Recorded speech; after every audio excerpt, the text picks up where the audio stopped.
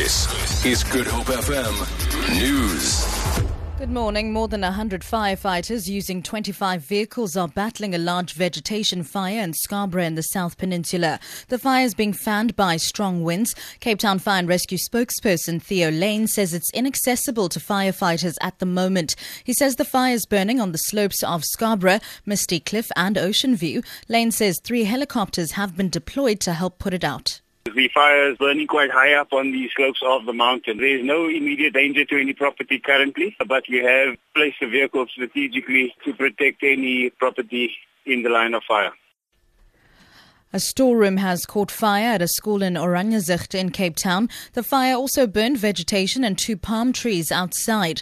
2 fire vehicles and 7 firefighters are currently on the scene. Fire and Rescue spokesperson Theo Lane says the fire does not pose a threat to anyone at the moment.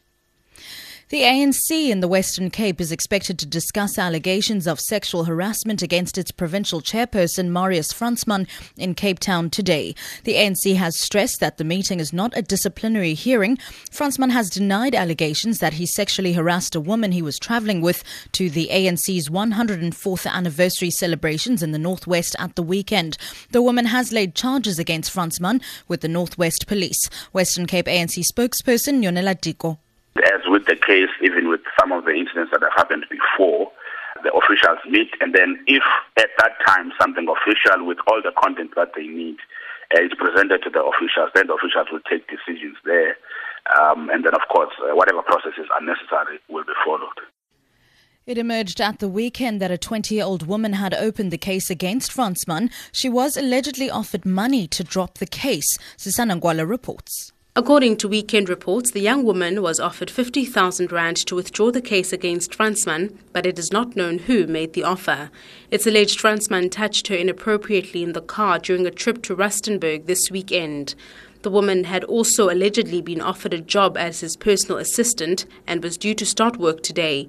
It's also alleged that Fransman told the woman to get over her discomfort at his advances if she wanted a job.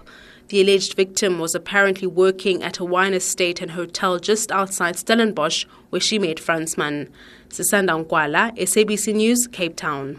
Students are today due to start writing their deferred exams at the University of Cape Town and the Cape Peninsula University of Technology. Both universities postponed some exams last year following violent student protests linked to the Fees Must Fall campaign. Supplementary exams will also start today. Last week, final year and postgraduate students at the University of the Western Cape also began writing their deferred exams. The process went smoothly.